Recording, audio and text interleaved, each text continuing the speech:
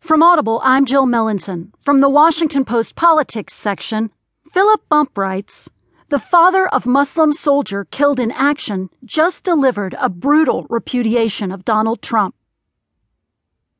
Donald Trump was speaking at an event in Iowa, complaining that America was not allowed to waterboard terrorists, when Kaiser Khan and his wife walked up to the microphone at the Democratic Convention in Philadelphia.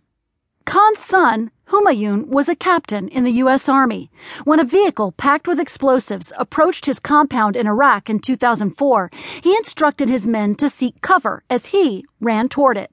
The car exploded, killing Khan instantly. He was awarded the Bronze Star posthumously. In 2005, the Washington Post interviewed Kaiser Khan.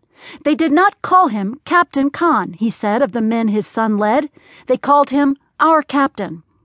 "We are honored to stand here as the parents of Captain Humayun Khan," the elder Khan said at the Democratic Convention, "and as patriotic American Muslims with undivided loyalty to our country."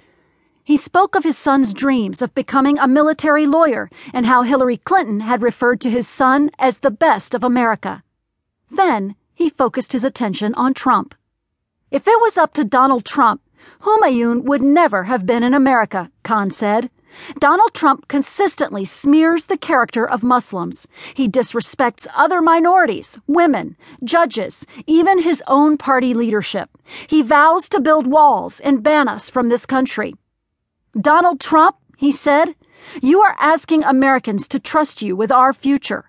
Let me ask you, have you even read the U.S. Constitution?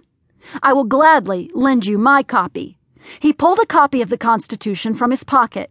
"In this document, look for the words liberty and equal protection of law."